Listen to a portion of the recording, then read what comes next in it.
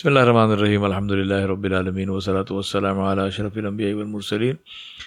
Muhammadu Rasulullah sallallahu alayhi wa ala alihi wa sallam tasliman kathiran kathira. From Abadu, my brothers and sisters, Alhamdulillah, we are today is the 7th of Ramadan, and Alhamdulillah, we have been listening to some beautiful recitation on Taraweeh, and the masajid, Alhamdulillah, all over the world are full of people, full of Muslims who come to pray Taraweeh.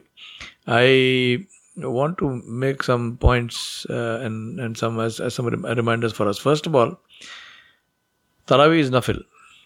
Taraweeh is not fard. If somebody never prays Taraweeh in his whole life, he is not committing any sin. He is not getting the benefit of the Taraweeh. He is not getting the benefit of listening to the recitation of Quran, which obviously is something that we should seek. We should run behind that. We should be very happy to get that. But if the person does not do it, or for whatever reason they can't do it, it's not a sin. It's not something that they will be punished for.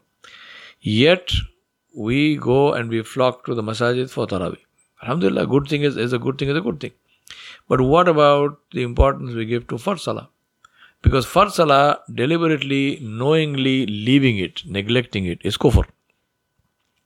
Even if we don't go up there, definitely leaving the Fard Salah is a very major sin. Right? It's a very major sin. And we know from Mr. Salam, he said the first question that will be asked on the Day of Judgment will be about Salah. He said Salah is the Miftahul Jannah, it is the key to Jannah. It's so Fard Salah is so important. And then of course the one who doesn't pray, who refuses to pray, who completely leaves Salah, Nabi Sallallahu Alaihi Wasallam said he has committed kufr, he has left Islam. Yet let's ask ourselves, how much importance do we give to the Fard Salah? We give importance to Taraweeh. So is it important to Taraweeh, or is Taraweeh more a social event for us? Some time when we get to meet all our friends because we all gather together for Taraweeh. Second thing is, as far as the etiquettes of Taraweeh are concerned, let us be very careful, because we are in the masjid. It's the house of Allah. And the first and foremost thing in the house of Allah is respect for the house of Allah. So Allah subhanahu wa ta'ala told us, Khuzu zinatukum fi kulli masajid. Allah said, beautify yourself, right? Take your zina, take your beauty with you when you go to the masjid. So let us focus on, when we go to the masjid, how is it that we are, how are we dressed, how do we smell, what do we look like, and do take appropriate action.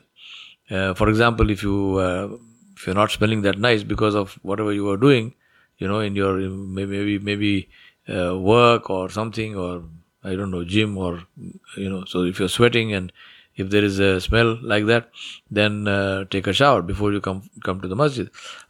Use some for the men, use some perfume, use some deodorant, so that you're not offensive smells are not emanating from you.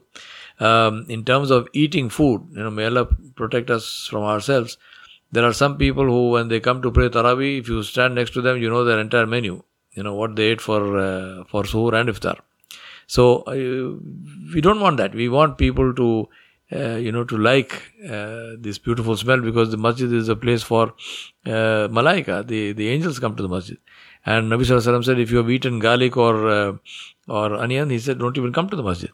So brush your teeth, use a mouth freshener to make sure that we come to the masjid with a beautiful smell. Clothing again. May Allah protect us. Some of the brothers, I would seriously say, please invest in 6 inches more cloth for your thobe, 6 inches more cloth for your shirt, right? Because subhanAllah, some of them, the other day somebody came and asked me a masala. They said, if I am praying, he said, I was praying next to his brother, and when he went into ruku, and in sujood, he said, I was praying behind him. When he went into ruku and when he went into sujood, I saw everything. So is my wudu valid? Is my salah valid? Yeah. Subhanallah. I mean, think about this. Your private parts are called private parts for a reason, right? So, subhanallah. I mean, let us have some shame for ourselves. So please do not wear things that your satar gets exposed. Literally, if your satar is exposed, your salah is invalid. Your salah is gone, right? It doesn't matter whether somebody saw it or not, because I mean, if somebody saw it, and subhanallah, I mean, what is seen cannot be unseen. So really, do not be very careful in what you wear. Another thing is wearing things with stuff written on it, slogans and whatever, figures and pictures, wearing t-shirts with that and so on, wearing very tight clothes. A lot of Muslim young men, mashallah, good. You go and you pump iron in the gyms, and you build some nice muscles. But exposing those muscles and displaying those muscles is not the place for Taraweeh. Taraweeh is not the place for that. The masjid is not the place for that. So wearing skin tight t-shirts molded to the body, this is not from the dress code of Islam. We are supposed to dress in a way which is dignified, and there's nothing dignified when clothes are revealing, and revealing means either in terms of transparency or in terms of being so tight that the shape of the body is revealed. And this is not only for the women; this is for the women and the men. Then the question of behaving respectfully. Rasulullah prohibited us even from running in the masjid, even to catch salah. Come early. If you want to be in the first saf, come early. Come 10 minutes early, 15 minutes early. Pray 2 rakat of Tahiyatul Masjid, which this is what we are supposed to do. Before you sit down, pray 2 rakat of Tahiyatul Masjid, then you sit. And stay in the first saf, alhamdulillah. Whoever comes first is first. And behave with dignity, right? In the salah, please understand, there is a silent part of salah and there is a part where the imam will recite aloud. For the muqtadeen, the whole salah is silent. Keep it silent.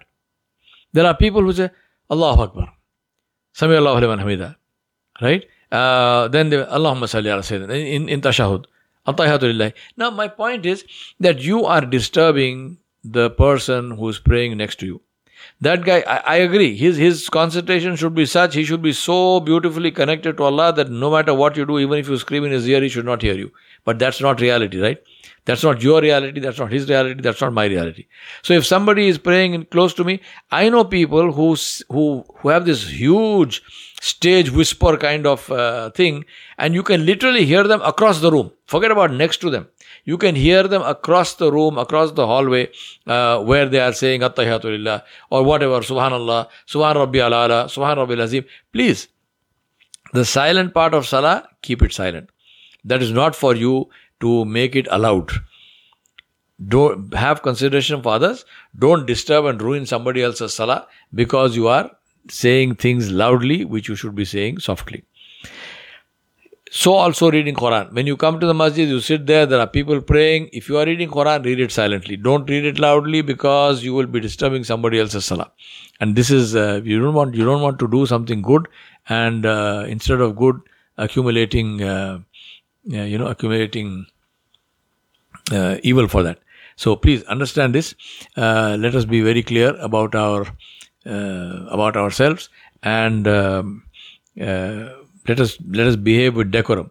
Final point, children. It is a very beautiful thing to have children in the masjid. I absolutely love it. Children must come to the masjid. Please bring your children to the masjid. But understand, it is a masjid. It's not a playground. It's not a creche, right? You are not bringing the children to the masjid and then leave them to run wild. No. Bring the child to the masjid, let the child stand next to you, let the child pray next to you, let the child learn the adab of the masjid. And if the child is fidgety, if the child is making noise and so on and so forth, take care of that. If necessary, take the child home. Don't punish the child. Alhamdulillah, people have different levels of patience. The child has a different level of patience. So if the child you feel the child is now reached the end of his patience and he's getting very fidgety and so on, take them home. Alhamdulillah, encourage them, take them home, buy them the ice cream on the way or something, encourage them to come to the masjid. But in the masjid, keep control of your children. Leaving them to run wild, their children are racing, they're screaming, they're pushing people, doing all kinds of stuff. And then if somebody else says something to your child, you feel offended. It is unfair. This is very unfair. People who have come to the masjid have come to connect with Allah subhanahu wa ta'ala. They have come to find some peace and tranquility in their lives.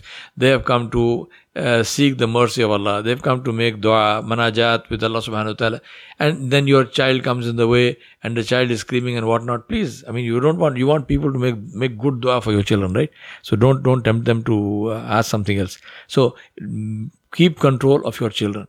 And finally, and most importantly, the one single reason why worldwide communities dislike masajid in their neighborhoods is because of our cars and our parking. We are probably the only people in the world who will park across a gate, who will park across, in a handicapped spot. We will park across an exit, block the exit. Astaghfirullah. I mean, what is wrong with Muslims?